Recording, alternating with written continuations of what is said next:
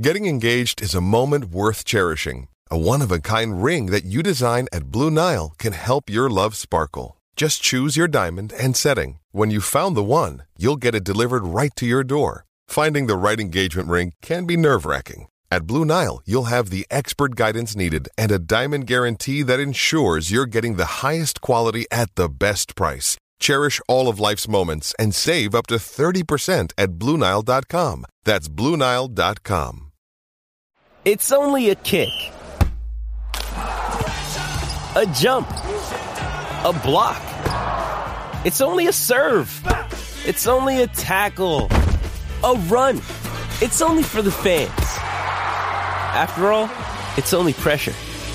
You got this. Adidas.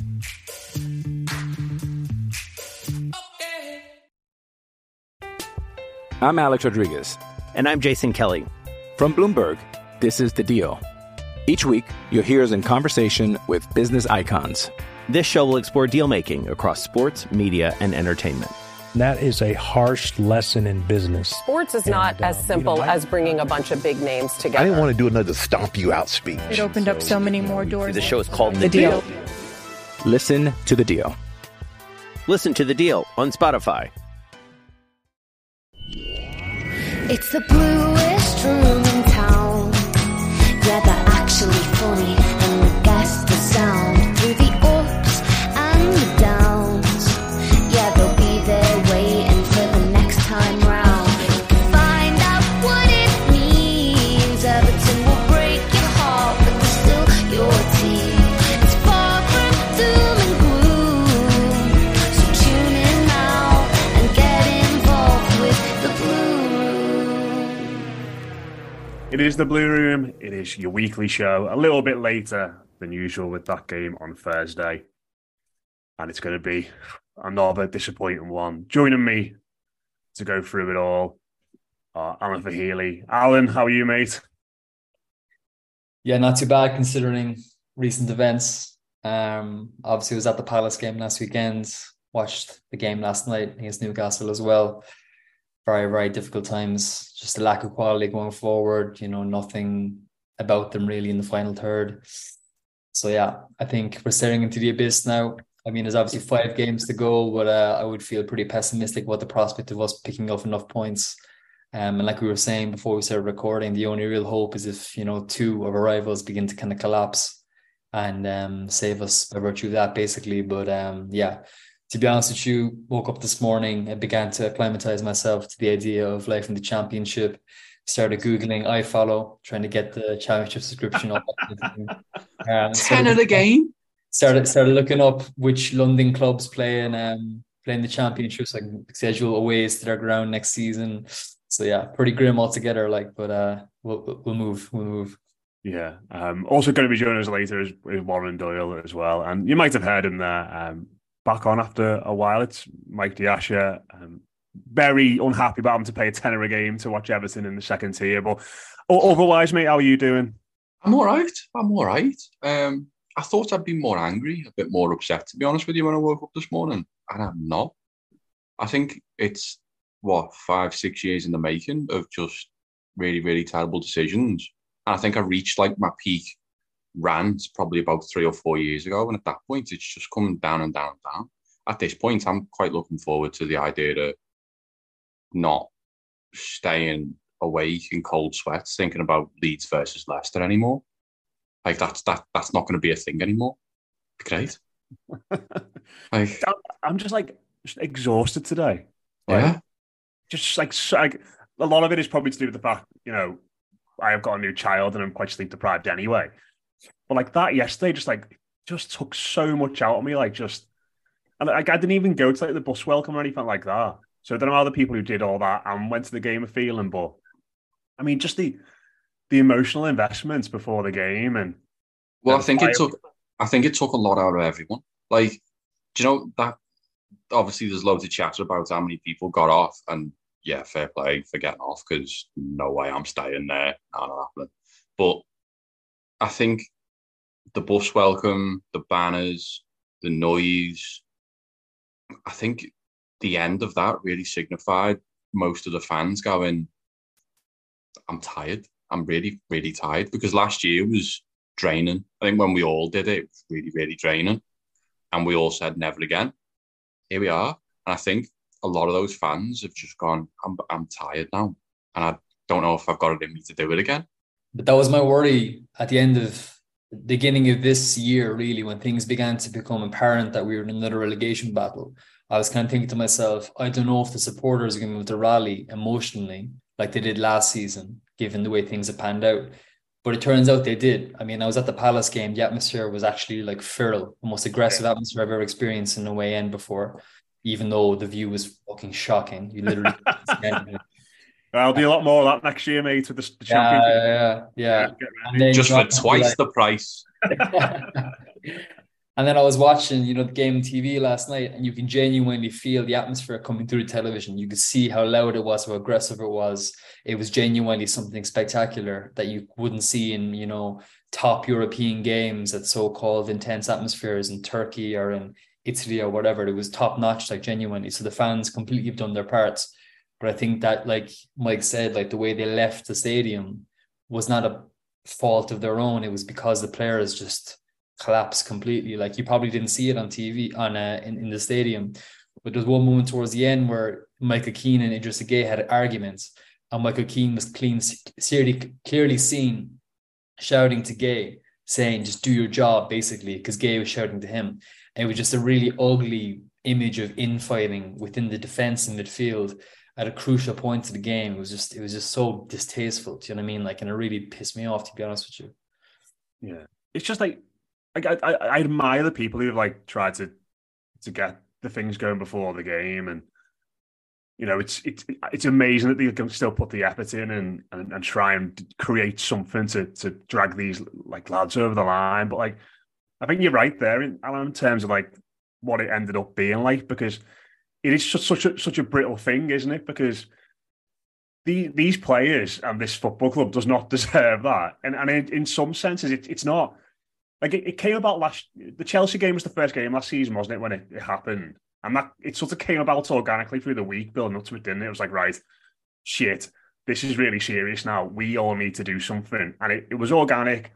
And it was, in the end, it worked amazingly that day. And we've had them this season. It's sort of been like, remember the Southampton game when we'd won 3 games of football at that point? And then, yes, they were obviously towards the end of the season. And our last home game, they got levered by Fulham. And I think when you do that and you get everybody up and you create something like that, things almost need to go perfectly in the stadium for you, because it's not spontaneous and organic and new anymore. It's like we're trying to rekindle this thing from last year again, but it's not quite the same, because we've been there before, as you mentioned.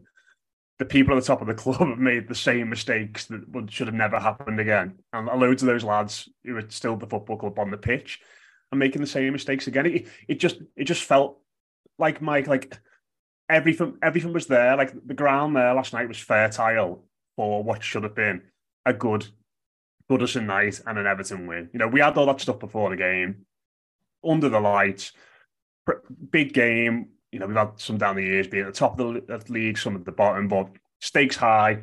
We had a returning villain, in inverted commas, to rile things up even more. Like, everything you'd associate with all like really good Goodison nights down the years. Certainly, in all our lifetimes, people who are a bit older would associate it with like Bayern Munich, etc., etc. But in our lifetimes, those have been the ones that have sort of, stand out. I've got Everton. We even had Newcastle taking the absolute piss with time wasting and tackles and fouls and a shit referee to get us up. And it was like everything's there for us here. And then it wasn't, because what's in the team and what's on the pitch and what's in the dugout and what's in the director's box, or what's not in the director's box at the moment, it's just not good enough. And it's not good enough to bridge that gap anymore. We can only do so much as fans to create it. They've got to bridge a bit of a gap to get us over the line, and the team is just not good enough to do it. Yeah, I think contrary to a lot of really dated stereotypes, this is a city built on the idea of hard work, and you get out what you put in. And people put a lot of effort in yesterday, a lot of effort. When you were looking at the preparation in the week leading up to it, as you said, when it came out the first time, it was very organic, but this time it hasn't been, and there has been a lot of work gone into that. When you get out of it what you got yesterday, why would you want to do it again? Like, under what circumstances would you look at the way Alexander Isak does what he does, and Ben Godfrey and Michael Keane stand there and don't do anything? If you spent all week working hard, making banners, trying to sort out the arrangements for coaches and stuff like that, trying to get people to go and do it, why are you going to do that next week? What for? Like, as you say, everything was perfect. You couldn't have asked for any more. I was pleading for just an awful referee, because the one thing that is perfect for those games is a terrible referee, because it gets nasty and it gets snarly, and then the referee inevitably buckles and becomes a homer, and it's brilliant. Even that doesn't do it. Like, there was no more that the fans can do or could do, and through no fault of their own, I think that's what you've got to keep saying is, I think we are completely justified in giving up a little bit, because what is there? And I know we won't, and we'll carry on and we will try, but what else can we do? Like, the banner will fight for us. It's just so utterly insipidly desperate that it's got to that. It's like, if you've got to put those words on a piece of blanket and lash them up, then something's gone badly wrong somewhere. I don't understand it's like having a banner saying "try and score a goal," isn't it? Like, it should be taken as a given that. Like, it's like you may as well get Mark Corrigan going, try and kick it in the goal hole, lads. There is no next stage from that. That's probably, as you say, that's probably the next stage is do a goal, try. Like, where do you go from there? There is nowhere. So we sort of have ended up in this situation where we go, okay, what's next? Well, I've got nothing else I can do. It's about them, and they're really fucking crap. Right, okay, 5 games left. Let's see what happens. But I think it's fair to say that pretty much, I would say about 60% of people have probably given up now. I think 60 is probably a fair figure. I've seen some people say, oh, well, Leicester, big game, as the way the last one was a big game, and the one before that was a big game, and the one before that, and you could go on and on and on. But about 60 now, which is terrifying. It's sad that it's got here, but it's just also predictable, isn't it? And the good thing, to be fair, though, is that the Leicester game is away, because, like, we know how the away fans are. They're hardcore. Like, I've been to all the London aways this season, and every time the Evertonians come into town, it's always mad, like, no matter how shit the team are, to be honest with you. And I think that going to Leicester, in the buses and the trains, whatever, get boozed up a bit going into the game, like, there will be a good atmosphere there. And there will be the memory too of last season at Leicester, the way that kind of turned things around completely. So while I think that 60% of the fans have given up for sure, I think that the ritual of going to an away game could work in our favour. And if we were to beat Leicester, it would change the picture completely. Do you know what I mean? That's the thing, you see. Now, I don't think we will, but I think that if we could, and it was a great day like last year, it would change the picture completely. And then by the time you get back to Goodison, the whole atmosphere will be different. Do you know what I'm saying? So there is hope there. And I think it lies in the away support, because it's one of the best in the division. Do you know what, though? Like, I listened to it, and in my head, I'm like, bloody hell, yeah, we could win that. For what? For what? We do another season of this. We do another year of Bill Kenwright telling us that tell you what, when we got out of relegation the second time, it was even better than the first time, lads. Like, for what? What? It really feels like you got people talking about Dyche going as well today. I can't even think about managers now. What's the point? What is it? What for?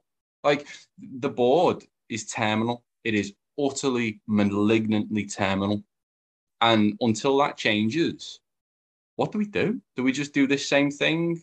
Do we just crack on, try and tell them that the statements they're making are stupid, that they should turn up to the ground instead of being shithouses and stay at home? Like, what do we do? Do we just crack on and try and do it again? That's where I am. I'm so utterly fatigued with it. I am to the point now where last year it was checking Burnley's results. This year is checking Leeds' results. And if we stay up, brilliant. Yeah, what's next year? Just check. Let's check Burnley's results again. Let's see how that goes. Just like it's not about. I don't even think it's about staying up or going down now. I don't think it is, because if it's not this year, it's just going to be the next one. Like, that's the point we're at. And it's the point we've been at for a few years now, where it's get closer and closer and closer until something changes at that highest level. Now, what's this for? Yeah, and to be fair as well, I remember last season vividly, Palace game, like perversely one of the best moments of my Everton sporting life, I'd say, just the release of those 3 goals in the second half. But I remember afterwards talking to my old man on the phone, because I was in Spain at the time, and I was like, the good thing is this will never happen again. Like, because it was such a shock. We'll do well in the summer, rebuild. Next season, we'll be challenging for, mid-table, maybe pushing into a European place. And I think every Evertonian genuinely thought that a good momentum that came from that result would have carried into this season. Although the Arsenal game obviously would have tempered that expectation a bit. But I think, like Mike said, like the fact that it's happened all over again, and it's even worse this time, I'd argue, because you don't have Richarlison in the team. And we also have more division between the board and the supporters. It makes it so much more toxic and so much more hopeless. I guess the one silver lining would be if, this sale goes through to the 7-7 partners and the stadium's in the horizon as well. The stadium would be a great carrot in the future if we do stay up, And I think that that's the only silver lining, really. But I think if we go down, the problem if we go down is, like, I know some people say that it's like a clean break, like a way of resetting. But I genuinely think, and I've said this for a couple of years, I think we're closer to being a Sunderland than being a Burnley, in terms of we won't go down, get lean and mean, come back up with a winning attitude like Burnley have done this season, like Newcastle did a few years ago when they won the championship. I think it's going to be more of a case of we're going to plummet down the division, and we're going to be fighting for our survival, basically, because who knows what players we're going to have to sell in the summer. Who knows where the money is going to be reinvested. We still have a very incoherent and messy situation off the pitch, financially and in terms of organisation. So I would be genuinely fearful for the future of the club if we were to go down. So it's a really grim situation. I'm Alex Rodriguez. And I'm Jason Kelly. From Bloomberg, this is The Deal. Each week, you'll hear us in conversation with business icons. This show will explore deal-making across sports, media, and entertainment. That is a harsh lesson in business. Sports is not as simple as bringing a bunch of big names together. I didn't want to do another stomp you out speech. It opened up so many more doors. The show is called The Deal. Listen to The Deal. Listen to The Deal on Spotify. Yeah, the difference with Newcastle is that Mike Ashley isn't a moron. He was just a tight get. That was the situation there. The difference is that the man in charge of the football club here is an actual lunatic. Like, you look at, I'm sure you'll want to speak about it in a minute. I'll do a cracking segue for you here, Matt. Is Marcel Brands' quotes today just incredible. We were going to come on. I was going to come on to that in a bit. Yeah. Tell you what, it's like I've never been away in it. Just incredible.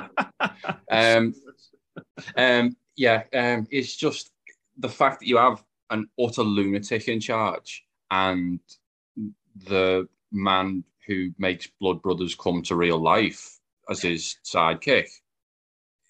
There is no silver lining there. I don't think. That was the thing. Listening to Alan talk about that Palace game last year, and I remember a lot of the podcasts we did around then, and I can't remember who said this. Forgive me, but it was like I think after that or leading up to like the potential of relegation that season, somebody said like, "Well, this club needs the biggest shock, like biggest shake-up it sort of ever had at the end of the season. If we stay up, if we don't." But the worry always was that if we didn't go, if the shock wasn't big enough, then the changes wouldn't happen at the top of the football club. And we've seen it, like the self-congratulatory nature of the entire football club after that game. I mean, as fans, listen, I think, Alan, you're absolutely right. We were all felt like perversely it was one of the best nights we've had as an Everton fan because the relief just poured out to everybody. But we're allowed to. Jesus Christ, yeah, like it wasn't. It's not like it was anything to like our fault by any means. The people at the top of the. I just remember like in America in the summer when they had that audience with the men in blazers and they brought Anthony Gordon out and Alex Iwobi and Pickford and interviewed like Lampard like going through it like it was some glorious run to a trophy. And it's like, oh my god, I was just cringing every time I heard it. And like what they've done is they've slapped themselves on the back and gone, oh god. close call that. That's never going to happen again, isn't it? We'll just crack on this season. And you've seen it in the last few weeks. Like Bill Kenwright's statement in the accounts about Palace and Leicester being two of the best moments of his life. There's a picture of it on Kevin Felwell's wall in a Finch Farm. And, it's just, that was always the worry that they were just going to pat themselves on the back, have a deep breath and just crack on. And that's exactly what they've done. And if anything, it's got even worse. And, just to sort of speak about the game a little bit before we go on to brands and all that. I said on the post-match last night, Mike, that watching Ben Godfrey die a slow death in that game was one of the most remarkable and bewildering and downright worrying when it comes to Sean Dyche things I've ever seen. And just to repeat myself again, I'm not got an issue really so much that he started him, because obviously Holgate's suspended, Coleman's out. He's got one or two choices there, but to do absolutely nothing to try and change the course of that game and change and protect him, like be it take him off or support him, it was just like, yeah, go on, Ben. Just, here's enough rope, lad. Like that was it. He just died a slow death on the football pitch. Didn't change the system, didn't change the personnel, didn't change the player in front of him. It was just unbelievable watching that unfold in the way it did. Yeah, I'm not sure Ben Godfrey really recovers from that. That's one of them games that just happens and that's it. Then it just sort of changes the trajectory. Tony Hibbert at Wembley in 2009, wasn't it? Yeah. I think that the most amazing thing is that I feel like everyone's discourse on this has been fullbacks for a while. It's like, well, you got Calvert-Lewin coming back, so we need crosses. Ben Godfrey. I'm just, even if you don't think that Nathan Patterson is the most secure, solid defensive fullback that fine, just use a defensive midfielder to cover him, change the system and use it. And just for the love of God, have a fullback on a pitch who can cross the fucking ball, because that is the most important thing to that side, is getting aerial into the box and try and score some goals. We don't have wingers who can cross the ball. It's like honestly, just it baffles me that the whole thing was like, well, Dominic's coming back. He's looking really strong. He's looking really good. You got no one to give him the football. And you're making that even worse by actually limiting your delivery because you haven't got any wingers. You're going, right, okay, so we've got a fullback who can actually do that in bits. Let's swerve him and use the fella who's going to look like he genuinely doesn't have control of his motor functions instead. It's baffling, innit? But, I'm loath to even talk about Dyche, to talk about the players. I just don't have it in me. I just really don't. This is the point. I'm so fatigued with it all that we've done this. We've done this so many times with different managers, with different players, with different systems. It's just all leading to the same place. It's just always dragging towards that drain. And we're just getting closer and closer. And we're circling it shorter and shorter. And I can spend 15 minutes talking about Dyche and Yerry Mina and Ben Godfrey, but what's the point? For what? Because that's not going to change. Even if you go, all right, yeah, sound. So we've been relegated. Let's sack him. Let's bring in the next fella who just sits behind the lunatics who are running the asylum. I don't know. What do you want me to do? Do you want me to carry on talking about Sean Dyche? Or do you want me to, I'm just going to stop. You can talk about, Alan, did you, well, according to the manager, Michael Keane played well. So, expect him to be in the team again on Monday. I'm going to go and get another drink, I think. Go on, Alan, sorry. To be honest, I feel a bit uncomfortable with the criticism of Ben Godfrey. Obviously he was terrible, but I think this morning, Evertonians have a habit of seizing upon something and directing all their anger towards it, especially on Twitter. So this morning and last night, it was all Ben Godfrey isn't fit to wear the shirts, all this kind of thing. But it's like Ben Godfrey is only a symptom of all the problems that we have. Do you know what I'm saying? He's not been the same player since he suffered from COVID and he got long COVID. He was out for ages. He athletically never recovered. Obviously, cognitively, apparently he didn't either. And he's playing out of position, playing right back. Do you know what I mean? Or left back. He's not playing centre back. Do you know what I mean? Obviously, he was terrible and the coach should have put in Patterson in the absence of Seamus Coleman. But I think people are directing all their ire towards him in a kind of a weird way. Do you know what I'm saying? Like, but yeah, it was mind numbing. I mean, I think that I said after the Palace game that without Onana and Coleman in the team, there's no personality and no leadership, because I think when a game is neutral, Onana is brilliant for having on the pitch because his enthusiasm, his kind of confidence in the ball, the way he works with the crowd. I know it can get annoy some people sometimes. I think it's something that we need, and he does bring personality to the team. But in the absence of that, there's nothing in midfield really, I don't think. Now, when we're losing, I think it's different because I don't think he responds to games that we're losing very well. I think he's better in games that we're either drawing or winning, because he's still quite young, obviously. I think when we're losing, it's different. But I think Coleman is a huge loss too, from a leadership point of view. I know it's a cliche, but like without him in the team, there really is nobody taking control.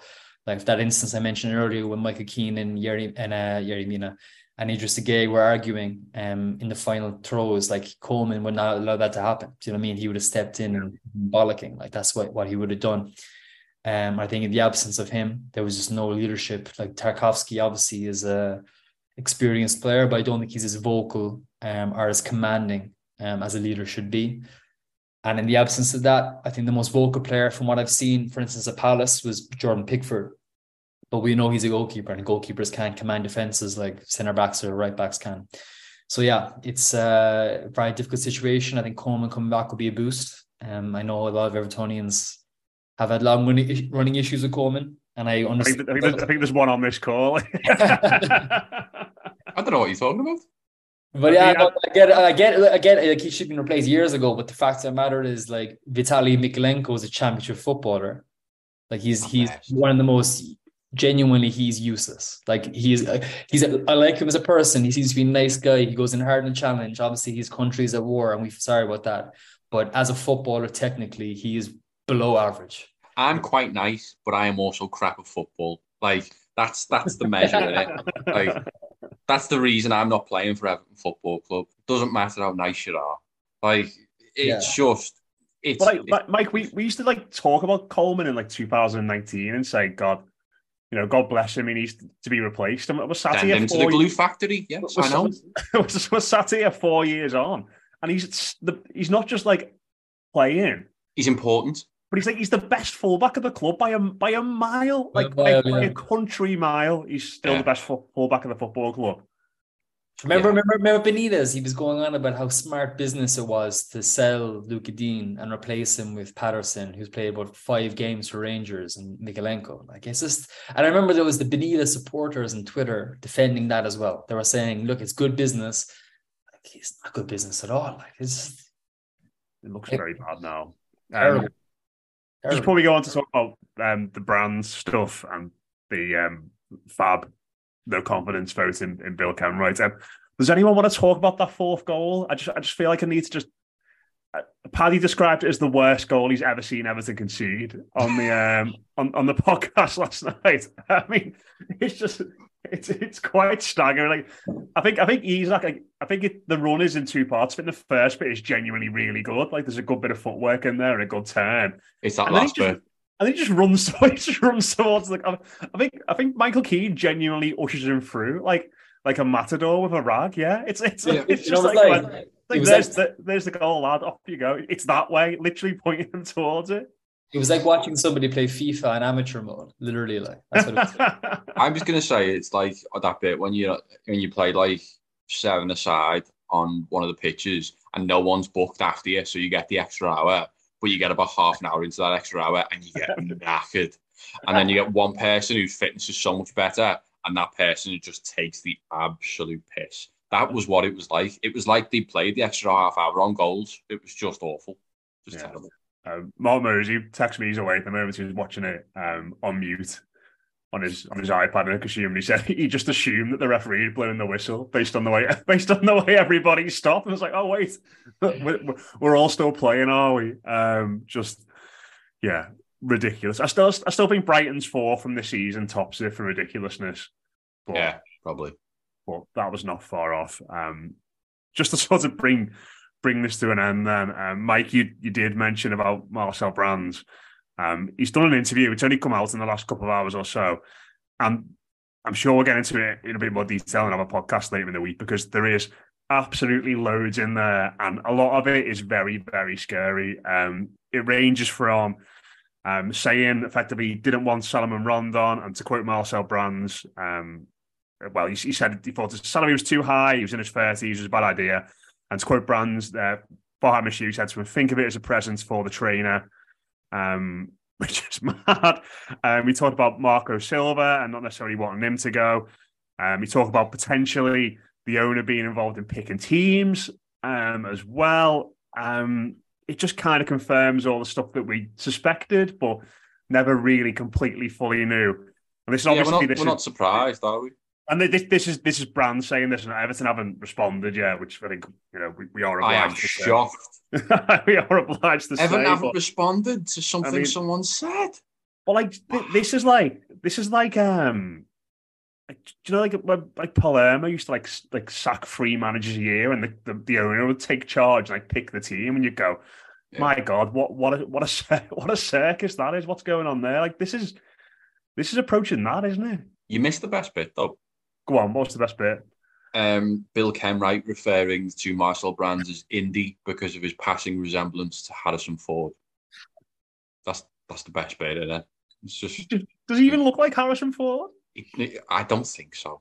Maybe if Harrison Ford ate about 500 pies, so his face went a bit rounder. But like, I don't know. It's what we knew, innit? Like, it's everything that we assumed and had just never heard. Everything that was spoken about when it was not spoken about. All those absolutely crazy, ridiculous things that people haven't quite said, that have just been assumed and sort of intimated that finally he's just come out and said it. But you know what? There's 2 sides to every story. Let's be honest. He was not good at his job. Like the players he recruited, a lot of them were bad footballers. Some of them he was unlucky with, but his strike rate of players wasn't great. So you've got to add that into account. But yeah, it just confirms a lot more about Moshiri being absolutely bonkers, which imagine my shock. Fancy that. Marco Silva not getting sacked. I think that's the most pertinent one for me. And I think it goes back to something we were talking about before, is that it doesn't really matter who the manager is. Doesn't really, like Carlo Ancelotti was the exception to the rule. Just was, because he's very good at the football thing.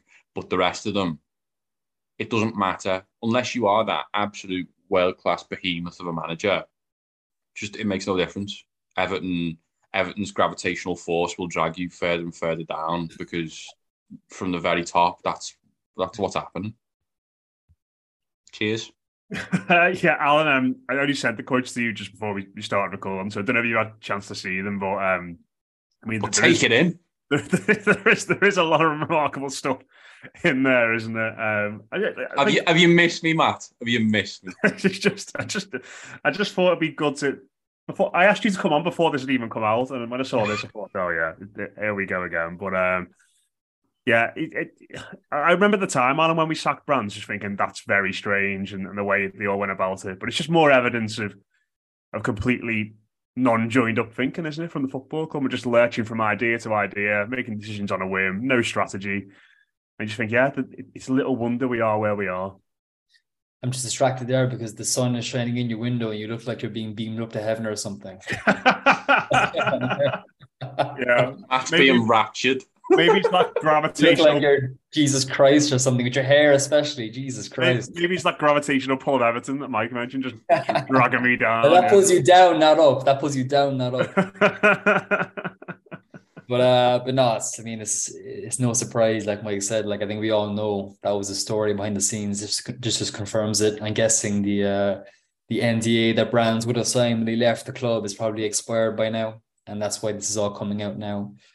But I think, like, you know, it's just a complete story of mismanagement. Like, and I tweeted it last night, I kind of said that Everton are going to go down and they deserve it completely. I remember me and Paddy having a conversation earlier in the season, and we're kind of just saying, like, literally no club in England deserves to go down like Everton do. Like, no club in European football does, because they've done everything wrong that they could have done wrong.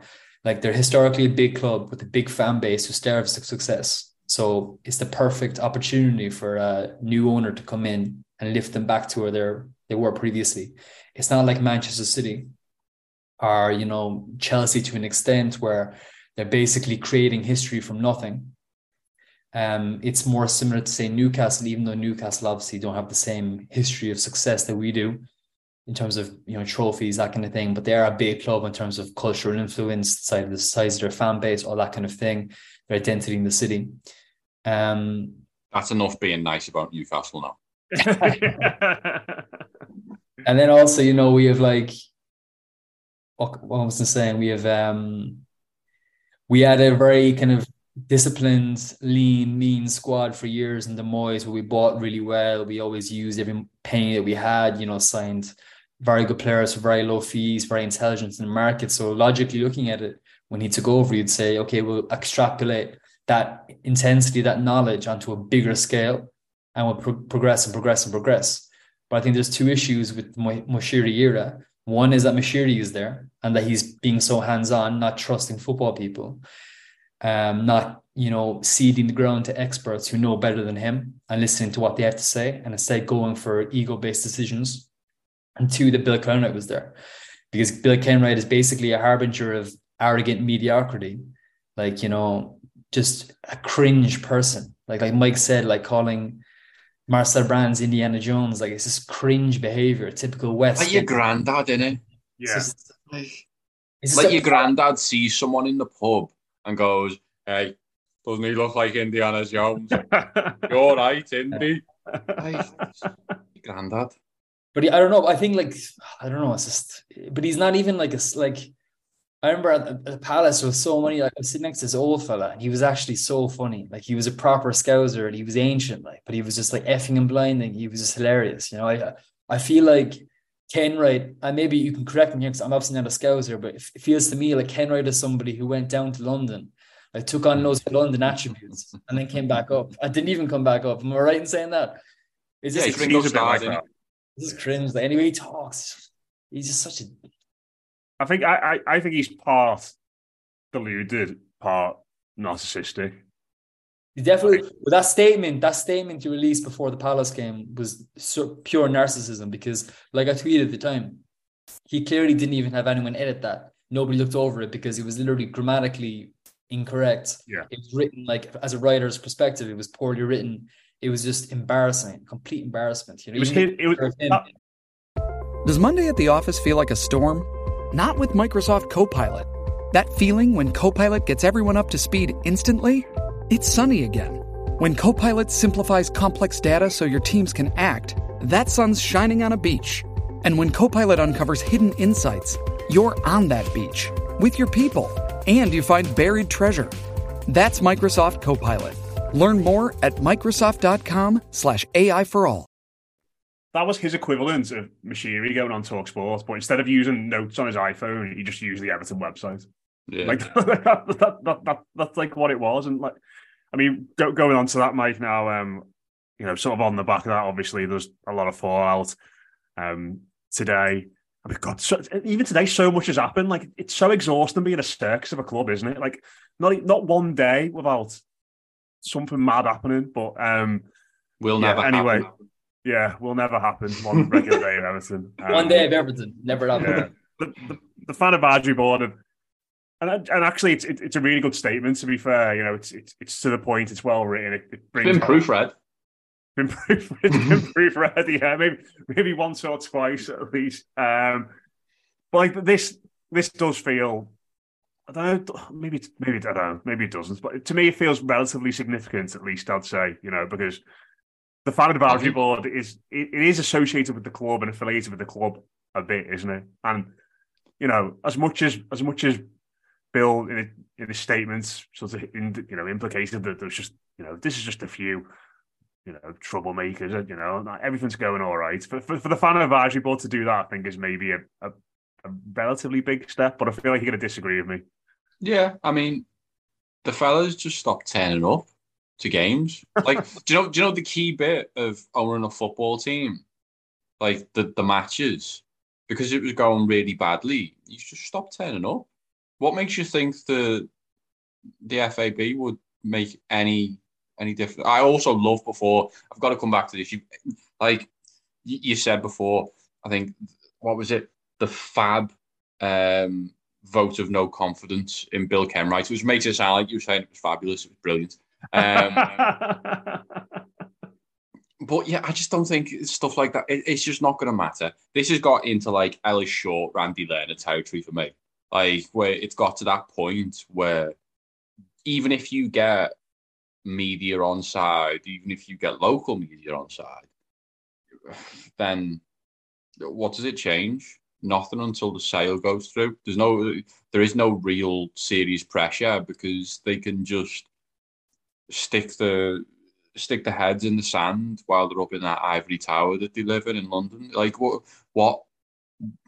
will it change? Like none of the other things that have happened seem to have galvanized any effort to actually get them to shut up shop and leave.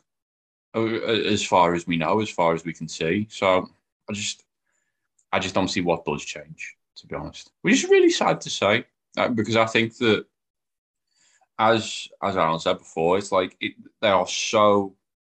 Moshiri himself is so utterly deluded, and Kenwright's the same, that they will genuinely think that they can do this. They can do this. Do you know? We did it last season. We can do it again. Not realising that's part of the fucking problem, lads. And even if you go down, we can do this. Our legacy won't be leaving Everton in the Championship. Like, that's all it's going to be. And we know that straight away. Like, Moshiri will do that thing where he goes out, he hires a manager who's got championship experience, someone properly awful, like Mark Warburton or someone like that, who just incredibly bald, incredibly championship, not very good. And he'll hire someone. Chris Wilder.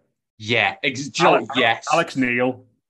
Oh, yes, excellent shout. It'll be like that ballpark, very white, very bald or going bald, and just bad at doing football management. That'll be his MO for it. And he'll go and he'll decide who it'll be because he's not leaving Everton in the Championship. And it'll just make things worse. It's like he's stuck in one of them Chinese finger puzzles and he's got no clue how to get out of it. And he thinks that if he just forces and just keeps pulling his fingers apart, it'll be grand. And it's not been grand so far. So what are we going to do? To keep doing it. Just going to keep doing it until they come out. And it's very much like that. Like, I don't know what else I can say about it. Chinese finger puzzle, man. Like, that's where we are. Do you think it changes anything, Alan, or are they just clinging on for dear life now? Like, is it going to be the sale or the stadium being done that eventually means that everything are going to change? Yeah, well, I guess the worry is that they're going to say, as Mike said there, that they want their legacy to be positive, even though it's never going to be positive. But they want in their heads to say that it's positive. Because a lot of people in all walks of life like to kind of do things in a way where they can tell a positive story about it. So if you break up with your girlfriend, you want to phrase it in a certain way where it sounds like you were the one who made it happen, that kind of thing. Do you know what I'm saying? Yeah. What they want is to say, okay, we had some tough times, but we steered them through the ship.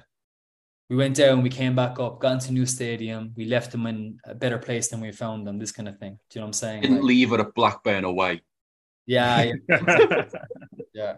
And they're in the playoffs. So they could come up, for fuck's sake. There you go. I don't know, God knows who, So, yeah, exactly. I think that's the worry. But I think, the only way forward for the club is without the board in place. I think, even, obviously my dad loved Graham Sharp as a player. He was somebody who was, one of the greatest strikers in England, or if not Europe, in the mid-1980s. But I think he's really sullied his reputation in terms of the way he's aligned himself with this board.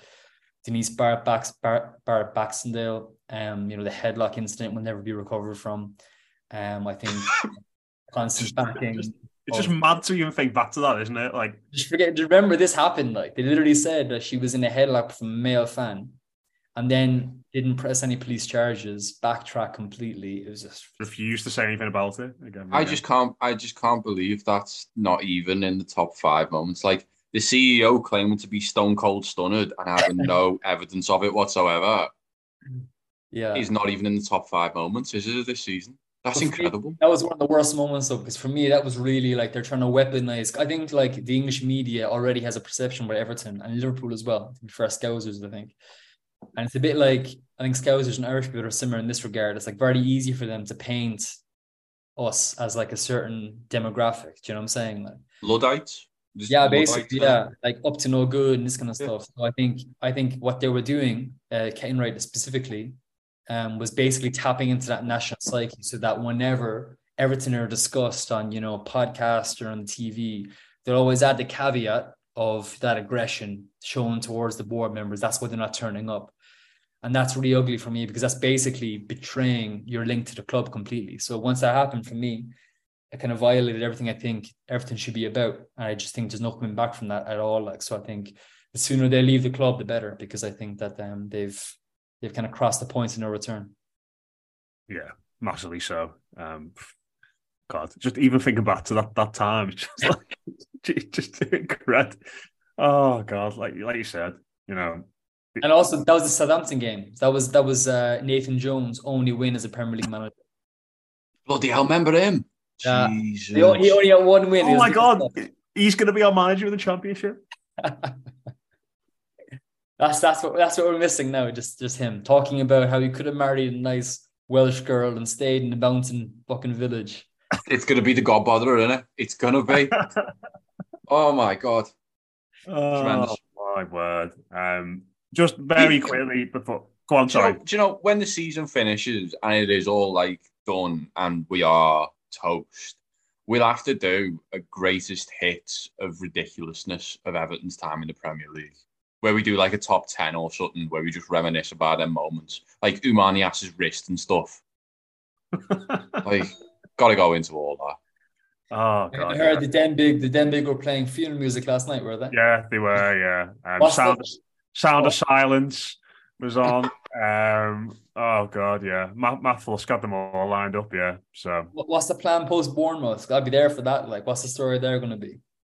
I have no idea. I mean, what do you do after you get relegated? Like, you probably couldn't even ask any living Evertonians, because it happened last in 1951. So, like, you just stay in the ground for ages, or you get off? Like, what? I don't know. Like, what's the opposite of a lap of honour?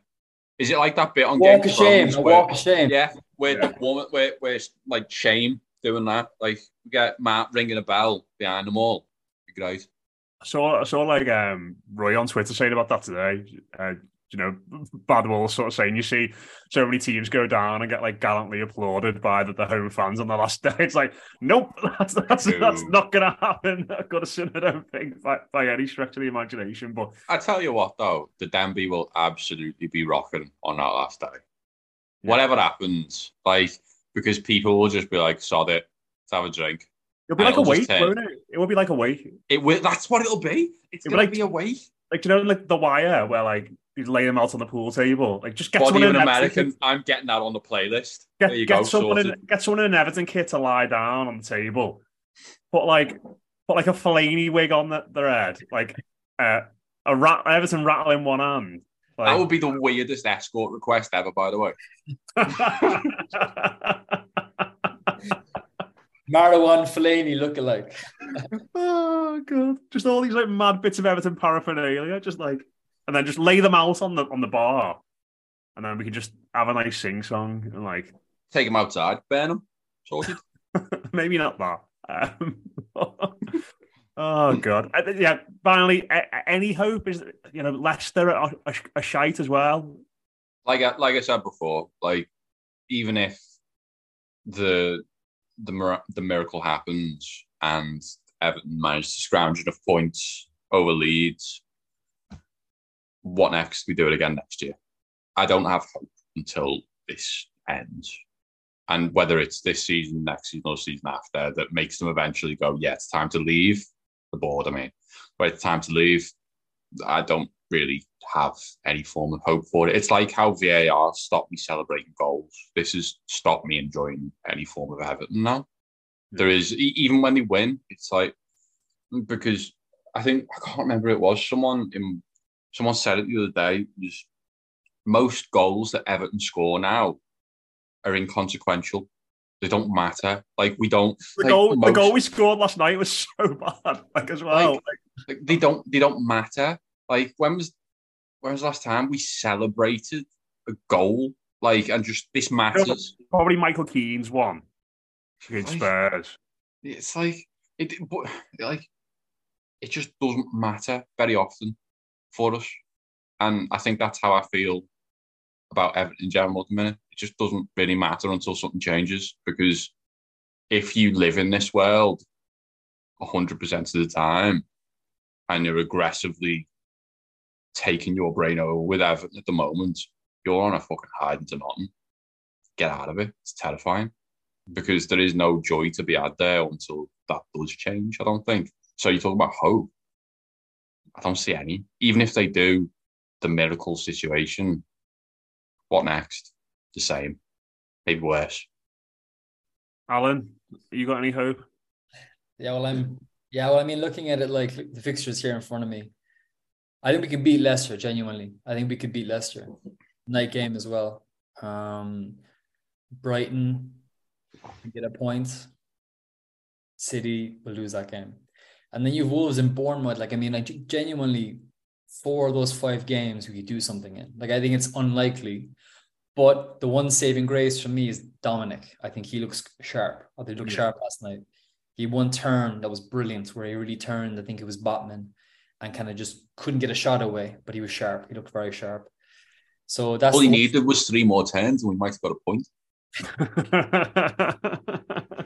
Yeah, exactly. Yeah, but we'll see what happens. It's highly unlikely at this point, but I do think that, if you look around us, Forest are a poor side, Leeds are a poor side, Leicester are a poor side. So I think, like we said at the beginning of the show, Matt, what we need basically is for them to collapse in the run-in and for us to pull something out of the bag. So it's unlikely, and I think that the likelihood is that we're going down, but I think that it's not over yet. And for me, the big hope is that, we get to Bournemouth and we're alive, basically. So that's the big hope for me, that we have a chance of staying up on the last day of the season.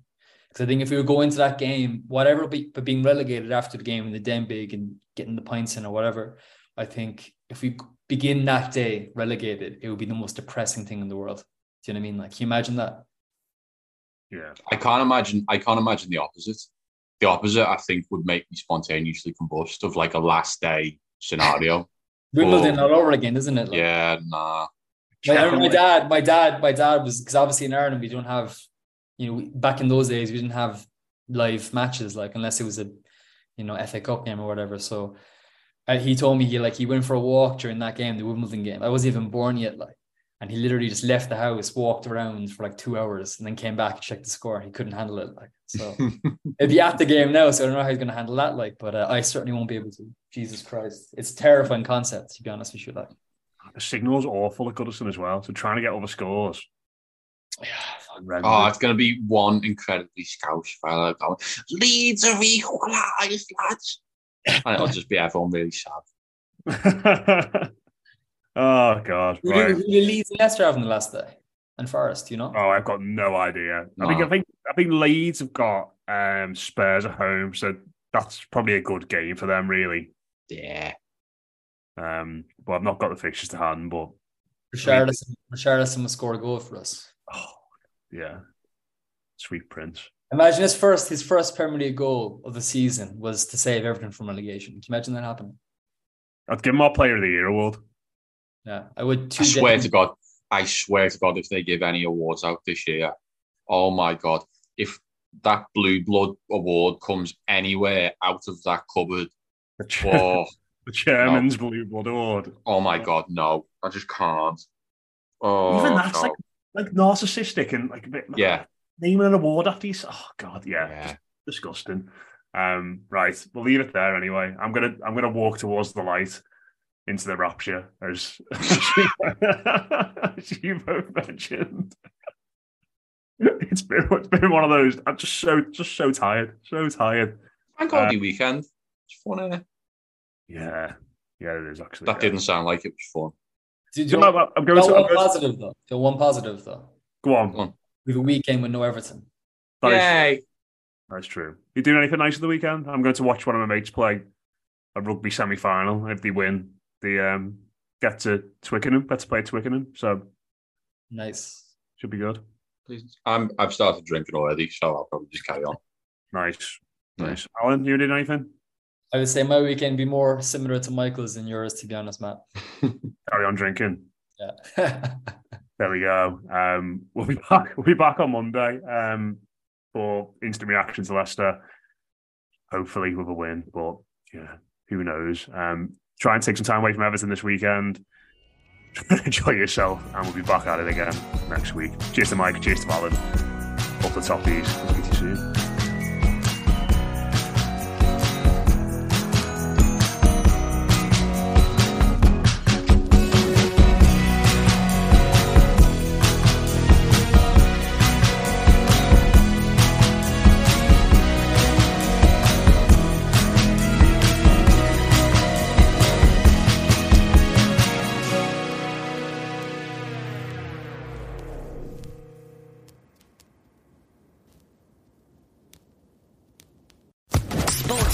Podcast Network. It is Ryan here, and I have a question for you. What do you do when you win? Like, are you a fist pumper, a woohooer, a hand clapper, a high fiver? I kind of like the high five, but if you want to hone in on those winning moves, check out Chumba Casino. At ChumbaCasino.com, choose from hundreds of social casino style games for your chance to redeem serious cash prizes. There are new game releases weekly, plus free daily bonuses. So don't wait. Start having the most fun ever at ChumbaCasino.com. No purchase necessary. VGW Group. Void where prohibited by law. See terms and conditions. 18+.